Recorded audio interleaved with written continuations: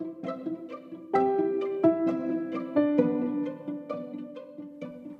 everyone, and welcome to another Bible study here at One Love Live at Love Walk, and I am your host, Leela Winston. I want to thank you so much for tuning in. I pray that God is blessing in your life and you are growing in the Word of God. I also want to encourage you to check out some of our resources at lovewalk.substack.com, and if you go there are downloads for you, ways that you can study and learn more about God. We also have a couple of new studies up, and I want to encourage you to check that out.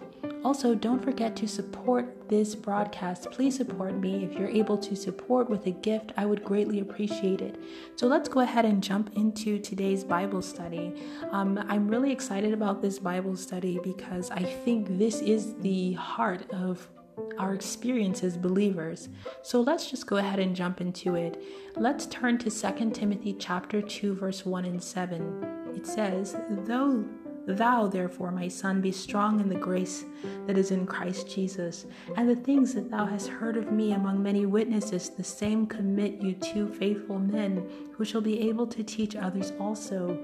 You also endure hardness as a good soldier of Jesus Christ. No man that wars entangles himself with the affairs of this life, that he may please him who has chosen him to be a soldier. And if a man also strive for masteries, yet he is not crowned, except he strive lawfully. The husbandman that laboreth must be first partakers of the fruit. Consider what I say, and the Lord give you understanding in all things. So I want to encourage you to know, if you are a believer, that you should be the first partaker of your own fruit. Do you know what the fruits of the Spirit are? You can go to Galatians chapter 5, verse 22 to 23, and you can learn the fruits of the Spirit. The question I want to ask you is, are you joyful, peaceful, patient? Are you evidencing those fruits of the spirits for you, not just for others? A lot of people, and I think this is fine. It is fine to, I guess I would say interact with people using the fruits of the Spirit, or people are able to see them in your life. That's wonderful. But I think a lot of times we forget about the importance of being first partakers of that fruit, okay? I want to note here in verse 5, it says, And if a man also strive for masteries, yet is he not crowned, except he strive lawfully. The husbandman that labors must be first partakers of the fruit. Okay? So he's literally telling us that you who labor and you that produce fruit, you should also be enjoying that fruit too. You should be being kind and loving to yourself too.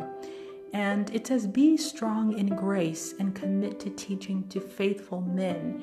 And you can do this when you are being loving and when you are being kind and patient and all of these fruits of the Spirit toward your own self. You are enjoying these fruits of the Spirit. I want to encourage you to do that. And then, of course, if you strive according to the perfect law of love, because it says in verse 5 that, every man that strives for masteries, to become a master at something, an expert at something, he does it in such a way that he can be crowned by following the lawful way to do it. Like, for instance, if the long jump says you have to run so many meters and then jump, that's the only way that your contribution as an athlete is actually going to be counted. You can't do it less or more. And it's the same way here. And that is why God encourages us toward the perfect law of love. Because if you strive toward the perfect law of love, you will actually supersede the law.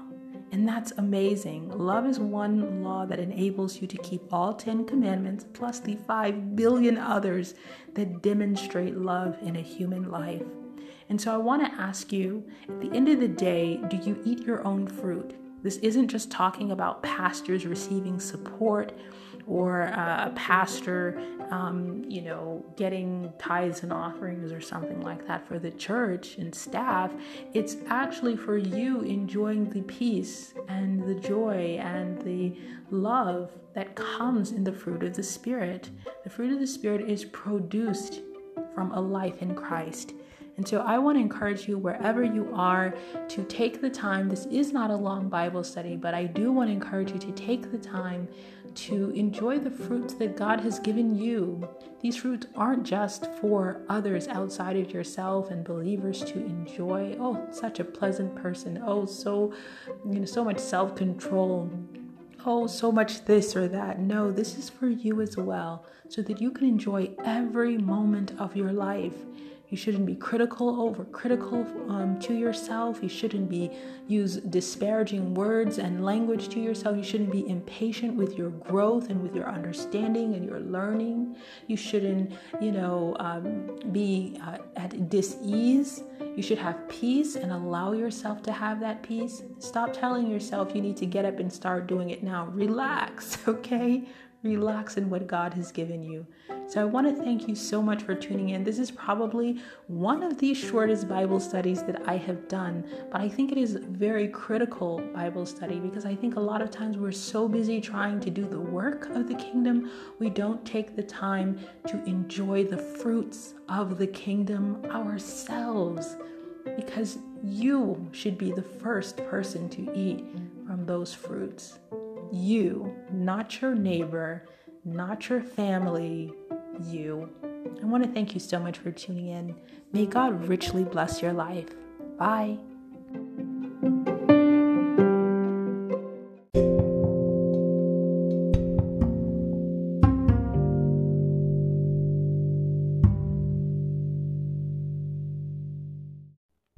Thank you for being a part of the One Love Live Love Walk Bible study. I appreciate you. But perhaps you've stumbled onto this Bible study and you're not yet become a believer. I want to encourage you to take the time to accept the Lord Christ into your life. I want you to know that if you confess with your mouth and you believe in your heart that the Lord Jesus is Lord, that you will be saved. If you can go ahead with me, close your eyes and pray. Oh Lord, I pray right now that you would forgive me of my sins. I will repent of my sins right now. That is, I will turn away from all the sins that I have done from before until now, and I want to seek to follow you. Lord, open my eyes and my heart to your truth. I accept you into my heart as my Lord and Savior, and I accept the Holy Spirit as the comforter and guide in my life. Continue to lead me, and I thank you so much for hearing my prayer. In the name of Jesus Christ, amen. If you prayed that prayer, then you are now a believer, and I want you to believe in your heart. And if you have a chance, reach out to me and let me know that you received the Lord. There's ways that you can contact me if you look in the description of this Bible study. And I look forward to hearing from you and helping you on your love walk. Don't forget to sign up for our devotional emails so that you can be encouraged in your faith and grow. God bless you.